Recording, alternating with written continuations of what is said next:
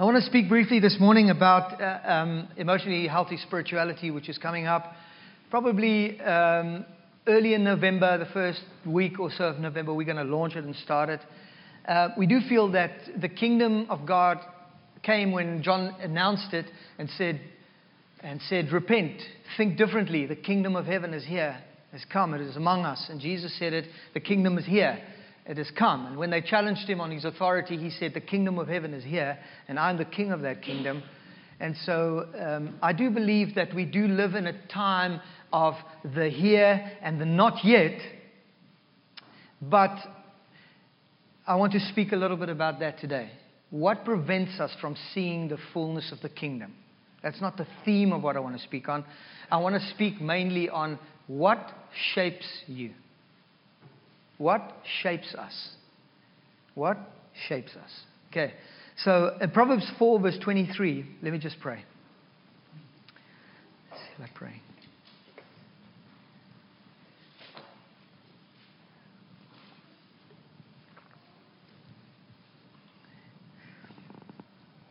Lord, we thank you that we can be together like this as your church.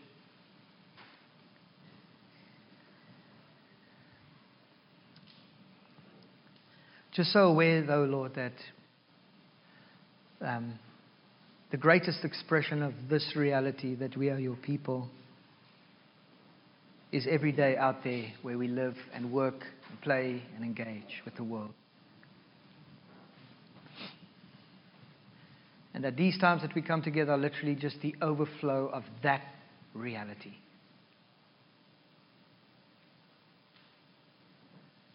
That the last words that you say were like the most important conclusion that you gave was to go and to make disciples of all nations. Teaching them and baptizing them. So Lord, I pray that as I share this word that you would help me, and that you would open our hearts, bring increase, enlargement, and allow us to grow and continue to grow. In Jesus' name. Amen. Amen. You guys, I want to say to you that we are on a journey. Amen. Sandy, are you tired or you? I just thought I didn't say amen. We are on a journey and some progression, and we are growing and we are continuing to grow. And my encouragement to all of us is that we will never stop embracing what God is doing and saying into our future. Does it make sense? It's such an important reality. There is no quick fix in the kingdom. There absolutely isn't. And everything is God's taken a hold of you. And the affirmation of that reality is that we take a hold of what God has taken a hold of us for. In other words, we are constantly laying down our lives, constantly tearing down walls that divide, constantly pressing in to see more of what God is revealing. Because He's always speaking and He's always revealing. Proverbs chapter 4 verse 23 says that we should watch over our hearts with all diligence. Our hearts with all diligence. Because from it flows the springs of life. The Passion Translation says, so above all, guard the affections of your heart. The Hebrew word is the word lefav, and it's the most common word for the heart, and it includes these three things: our thoughts, our will, our discernment, and our affections. Our thoughts, our will, our discernment, our affection. The scripture in Revelation that says, behold, I stand at the door and knock, I believe, and Phil believes as well, speaks of the will. God will never violate the will. It's the greatest, in my humble opinion, just my humble opinion, I've not read this anywhere, it's the greatest expression of God's sovereignty, is that He gave us the ability to not choose Him. Any other thing would mean that God is in some way insecure and there's some hook at some point of the line, and then He's never sovereign. If we have full power and authority over something, then the last thing we need to do is to stake our claim. We give ourselves away to that thing. told the story years ago about when I sat under the tree with Julia in the islands, and she had this tea set. You guys remember me telling the story? And I drank tea, and it was salt water, or there was no water, and we pretended, and we played the game, and we engaged, because, okay, this is a stretch, but I'm just telling you, okay, because I was sovereign over her. Okay, do you understand what I'm saying? It's like, I'm a dad. I love her. I have nothing to prove. I'll fake the tea. I'll pretend. I'll say that she's a princess and I'm the king, or whatever the case is. I will engage with her at her level. And that's God's intent towards us all the time. Always good. Always to lift us up. Always to encourage. Always to strengthen. Always to cause us space to grow. But there must be that reciprocal reality and understanding. And I believe it comes from the heart. And from what our heart is shaped by, we live our lives. And we find traction. And we find authority or no authority. And we find joy. And we find life in its fullness from the condition of our heart. John Ortberg, I think is his name, Ortman or Ortberg, wrote a book called Soul Keeping. I mentioned it to you a couple of times already. Right in the opening paragraph, he writes a story of a village where the stream flowed from the mountain. How many of you have read that book? Cool. One. All right. Great. So this beautiful river flowed from the mountain through the village. And the village loved this river. This river provided everything for it. They could water their gardens. They drank from the river. They bathed from the river. The kids played on the banks of the river. It caused everything to grow. And there's lots of life in this village because of the river. Now, in reality, many, many years ago, they appointed an old guy who lived up in the mountains, further up in the mountains, where the river came from the spring. Has anyone ever been to a spring? Like an actual spring that comes out the ground. It's the most amazingly beautiful thing. And the water is sweet, and it's cold, and it's fresh. It's a beautiful thing. And this old man's sole job, was to keep the spring clear. And so he would every day go and chop around it and clear away the debris, or if a tree fell over the creek, he would clear it away. And as a result, way down the river, the villages prospered. And then one day the town board sat together and decided, they looked at the books and they tweaked the budget and they saw the old man. Why are we paying an old man to do that? That's silly. He's not the source of the spring. And they fired him. And within 1 year, the stream was polluted. And people started getting sick in the village. The children no longer played on the edge of the village because there was all kinds of scum and debris that washed up. Because the stream had become dirty, because the spring was unkept. And friends, I don't think so. I believe it because I read it in this book. It makes so much sense to me. That spring represents our soul, our heart, our thoughts, our ability to discern. Because if you have all kinds of muck in your life, flowing in your life, it's very difficult to see because the water is no longer crisp and clear and has no visibility. You have to feel your way around. And I don't know if you've ever played the game where we used to, at youth, when we were young, get all kinds of obscure objects. You blindfold someone, you tell a story that triggers their brain, and then you say, okay, touch this thing, and they think they're touching a snake. Meanwhile, they're touching a cover or something. Because when you cannot see clearly, whatever is determined to you from an outside source, an external source, will be ultimately what you feel and believe. And so above all, guard the affections of your heart. Your thoughts, your will, your discernment, and your affections. For they affect all that you are. Pay attention to the welfare of your innermost being, for from there flows the wellspring of life.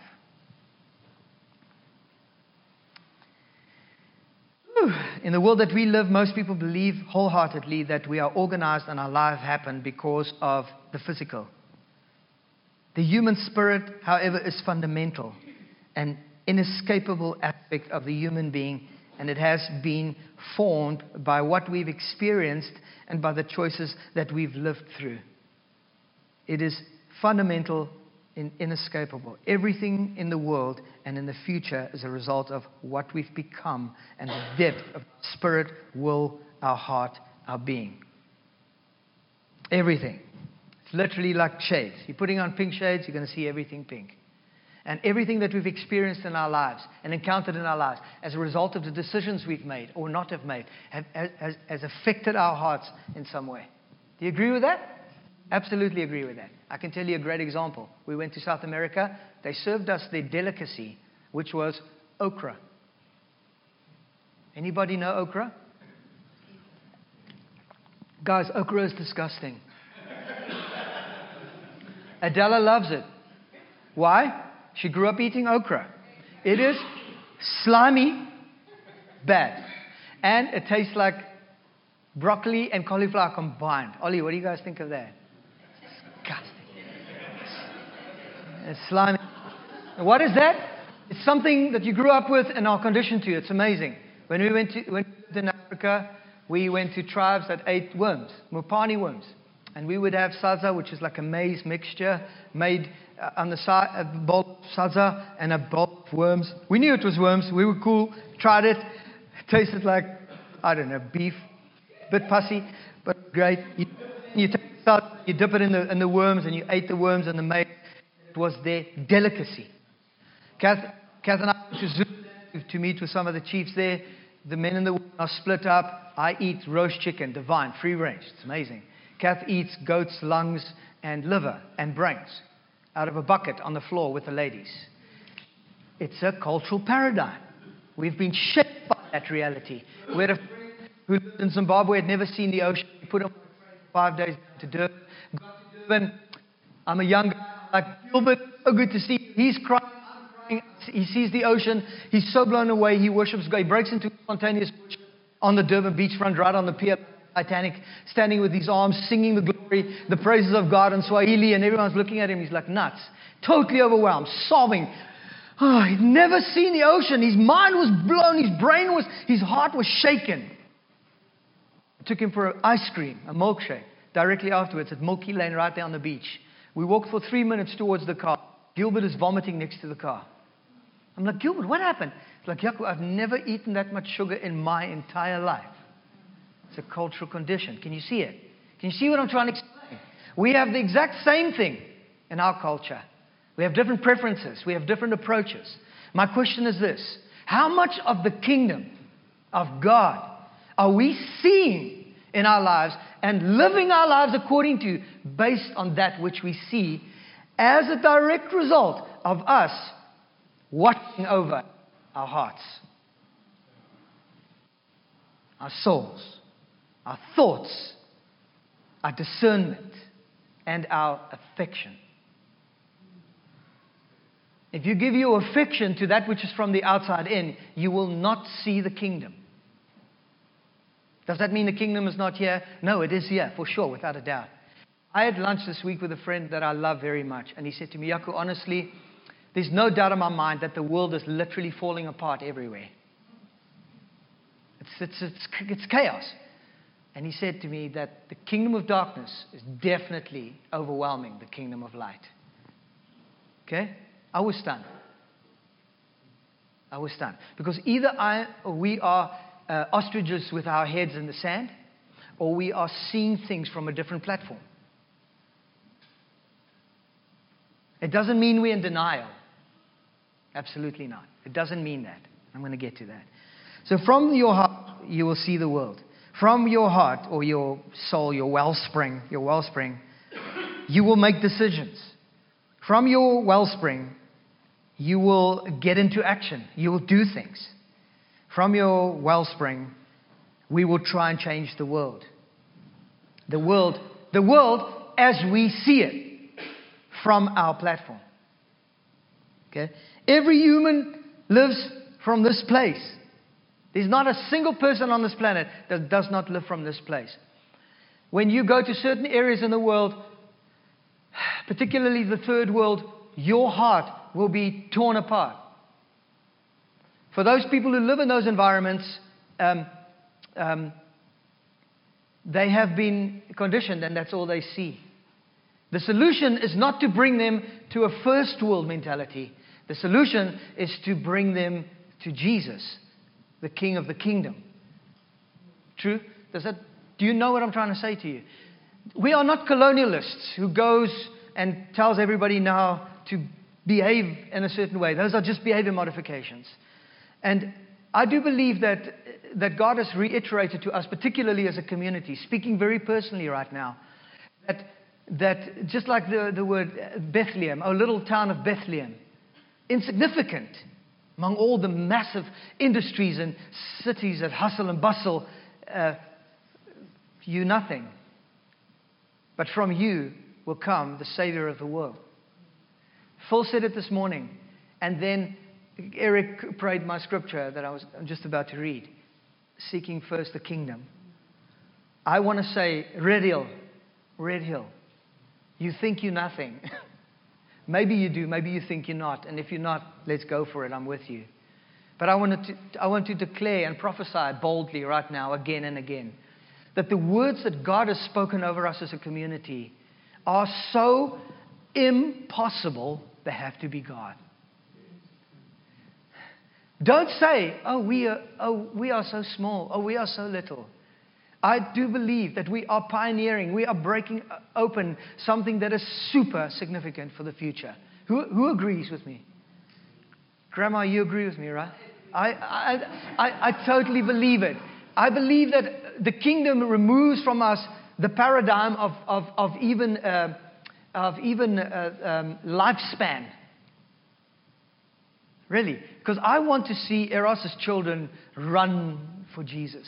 I want to see Hannah's children run for Jesus, for the kingdom. Why? Because they have a greater revelation of the kingdom. Why? Because they literally stood on our revelation of the kingdom, and we have catapulted them into the next generation, into the next thing. So that we are bringing in a massive element of the kingdom of God, which is eternity. And so it's like a seamless transition from generation to generation to generation. And what we are doing here, friends, and what we cannot get away from, is we don't want to do the hypey thing. We want to see the kingdom. How will we do that? Diligently guarding our hearts. Above all else, the writer says. Because from the heart will flow the wellspring of life. From the heart will come your motivations for your future, for your wife, for your husband, for your children. Will come from your heart. And if your heart has been polluted or has been infected by a system, the system of the world, you will come and you will be active and you will participate in the church and you will be present in the church, but you might never see the kingdom revealed and manifested. And therefore, you will never come into your inheritance. Inheritance is a big deal because He is still the God of Abraham, Isaac, Jacob, Tom, Jaco, Warwick. He's generational. And I'm convinced of it. So much flows from that reality. We will lose the next generation if we don't guard our hearts. From what? From the world, basically. From that which is from the outside in. So, this applies individually as well. No situation we find ourselves in can be as important as how we respond to that situation. And that's what we do. We look at the situation and we are instantly overwhelmed by that reality. I can't tell you how many times in my life I've felt something from the Lord, and I'm sure that many of you are like that. I know it. Looking at your faces, I know it. I've heard some of your stories where things are literally impossible. There's no oil in my thing. There's no flour. Maybe there's enough for one more. But the God of the impossible is literally the King of the kingdom. And we are in the kingdom as we are in Christ. We find ourselves in that kingdom. And so from that place, the situation presents itself to us. But the most important thing is not the situation. It's how we respond to the situation.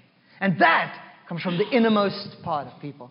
So we can choose. We can continue to entertain, or we can contend for people to connect with the heart of God. And I say people with God because God's already done everything. And as we live our lives daily, wherever you go, to your dentist office, to your workplace, whatever it looks like, there you go, and you literally are the ambassador of that kingdom. And Phil said it this morning. And I love how every single Sunday, the prayer meeting downstairs unfolds what God is saying by His Spirit. Friends, that is worth more than $1 zillion. God speaking to us. And those who have ears, hear what He's saying. And Phil said he had a picture of a Canadian passport. It's so real to me because I'm waiting with bated breath to have a call from the government any second to say, Mr. Marie, your passports are ready. I'm already practicing, oh, Canada. I'm going to stand like that. Oh, Canada. I'm going to sing, man. You're going to hear me sing. The clerk in the courtroom is probably going to say, excuse me, sir, just...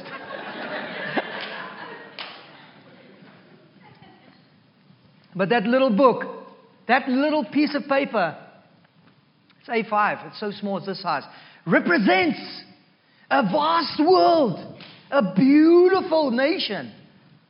That's what it represents. You and me represent that beautiful, vast kingdom. Or we don't. And so the question is, what is the condition of my heart? All the time, it never stops. Because from it flows the wellspring of life. The God of the impossible is on our side. And when He said Emmanuel, He didn't mean just with us. He means for us. He's for you. He's for you. He's for you.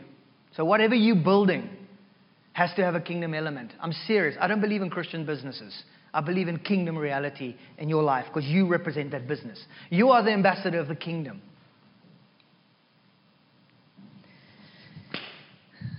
It's amazing, isn't it?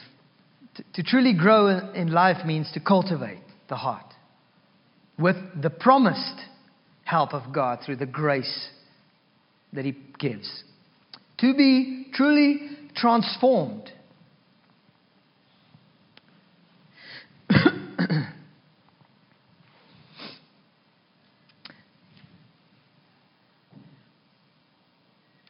We went to Haiti some years ago. When did we go? Jan, was it like 5 years ago, 6 years ago?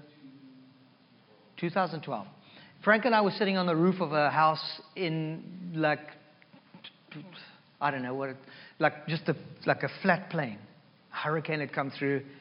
And I remember that the guy who drove us in on the truck, like an hour and a half into the desert, said to us that this same truck takes the dead bodies out. The people who have died of a cholera epidemic that had broken out. And we were sitting on the roof, and I remember this like, oh my gosh, it's like so vivid in my mind. Rebecca and Julie were riding this mangy horse on the desert. People were just working everywhere, and I was sitting on the roof, and I was so aware of the kingdom of God. And that the kingdom of God brings transformation. And literally, we were just building one house. Just one house. And, but I was so aware like Jesus was sitting there on that roof with us. Like, it shook me. And I want to say that the kingdom of God truly in our lives brings transformation. Where others who do not see the kingdom will stand like children saying, why is this happening? We will see the situation, but see through it, beyond it, to transform the situation in our lives. To transform the life of the person that is engaging with you, who do not know Jesus. The kingdom will see through that into the potential. I'm not just talking about entrepreneurial spirit. I'm talking about the reality of the Holy Spirit, who is the empowering presence of this kingdom among us, that we cultivate by looking at our hearts, our thoughts, our affections, our hearts. So transformation is huge. Okay? It cannot happen if our hearts are not transformed. We can do a lot of good things. I hope I make sense to you. But the kingdom is transformational. We can do a lot of good stuff to a lot of people, and we can bring change in society. But the kingdom transforms. The kingdom is generational. The kingdom might not look like it's affecting here and right now, but it might affect the next generation exponentially more than we can see or know it right here. And that is why I'm so excited, and I've never lost my excitement for what God is doing. Because I'm not bamboozled. It's one of the coolest words in the dictionary. I'm not bamboozled by smoke machines and lights and hype. Because it's cool. I love it. I'm entertained by it. I love it. We actually are going to buy a smoke machine as soon as we've paid the children's church off. Jokes. So I'm not anti that, but my point is this. We are in the business of our Father, and we are taking a hold of what He's taken a hold of us for. And in Matthew 28, the final words, like, when someone, like when you leave someone, you're going to see them again. You want to say something that's going to be super important. You know what I mean? Like, what do you say? I love you with all of my heart. I love you. Goodbye, all of mine. Whatever you want to say on your final departure. Jesus' final words were, now, go. 5 years later, they hadn't gone. They were still in Jerusalem. Or 5 years or odd so, they were still there waiting around. Jesus said, go into all the world and make disciples. So if in our life, this is just pure stats from Barna, the Barna stats group. In our life, if we, as believers on the earth today, taking into account everybody who professes to be a Christian, and we diminish that down a little bit, okay, a little bit down, because many people who say they are followers of Christ aren't really. But if we just take that down conservatively, if we in our lifetime make one disciple, one generation, the entire planet will be born again. And you know what happens then? Jesus returns and rules and reigns with us in a planet where there's no tear, where there's no sorrow, where there's no injustice, where there's no lack, where there's no poverty, where there's no suffering, where there's no child abuse. Who will he reign and rule with? Us. That's the kingdom reality. If you want to think of a kingdom reality as well that blows your brain, think of the universe. He put the stars in the sky, called them each by name. We can't even count the first galaxy stars.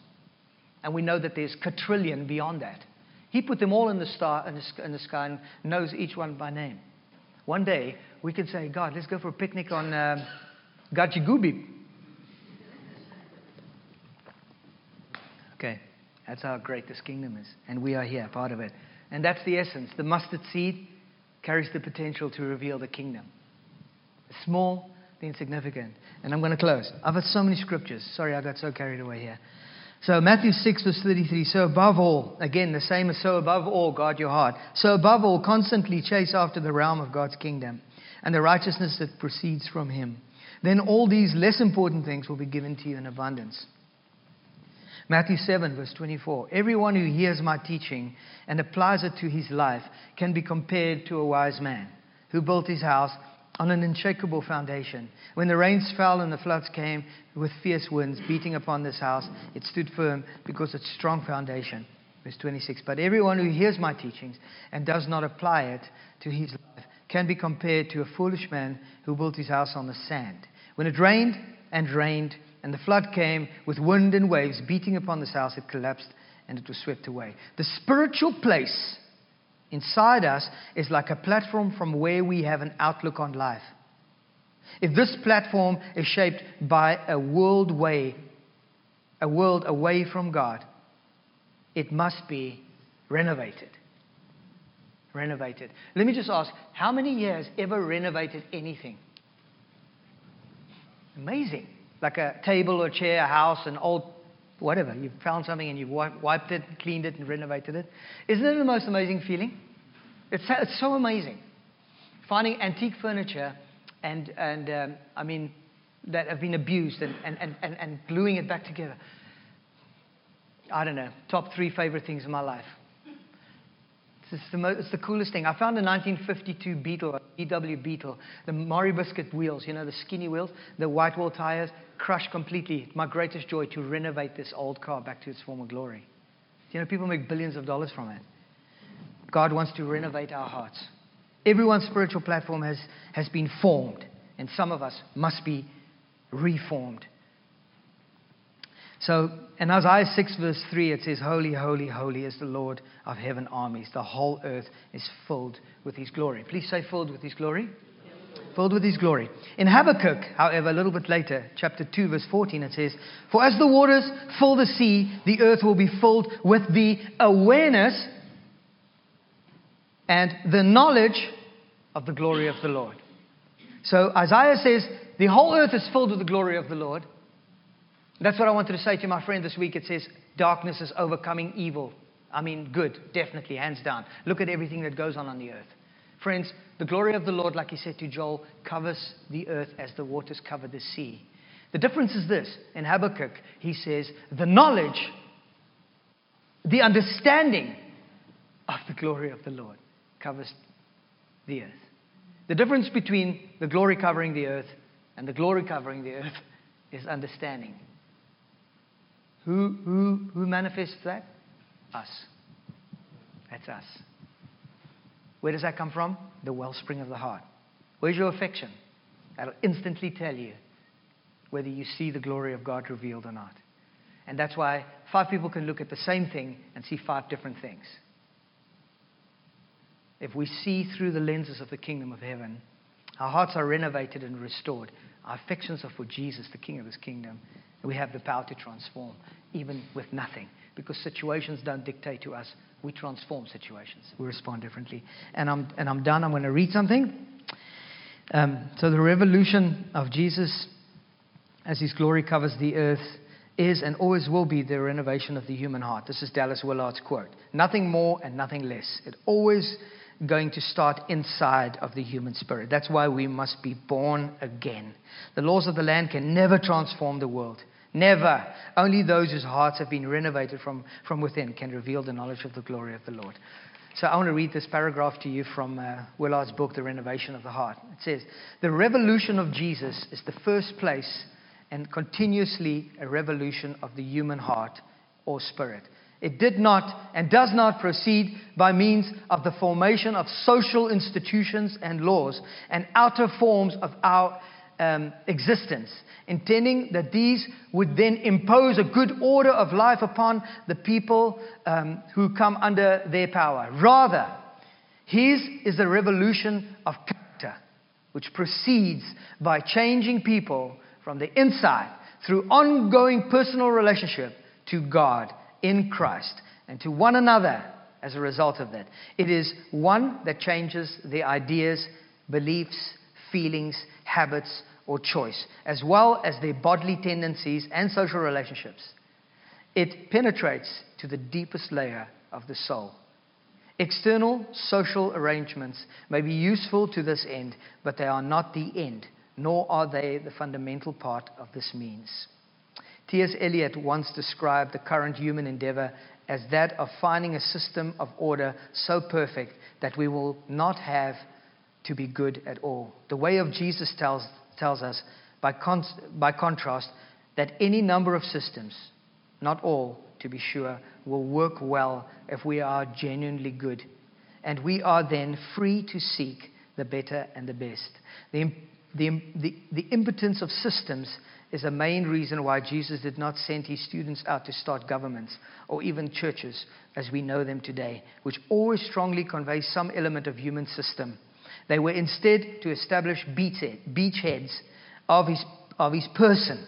They were supposed to go and be little Christ, Word, His person, His word, and His power in the midst of a failing and futile humanity. They were to bring the presence of the kingdom and its king into every corner of human life, supply by fully living in the kingdom with Him. Amen.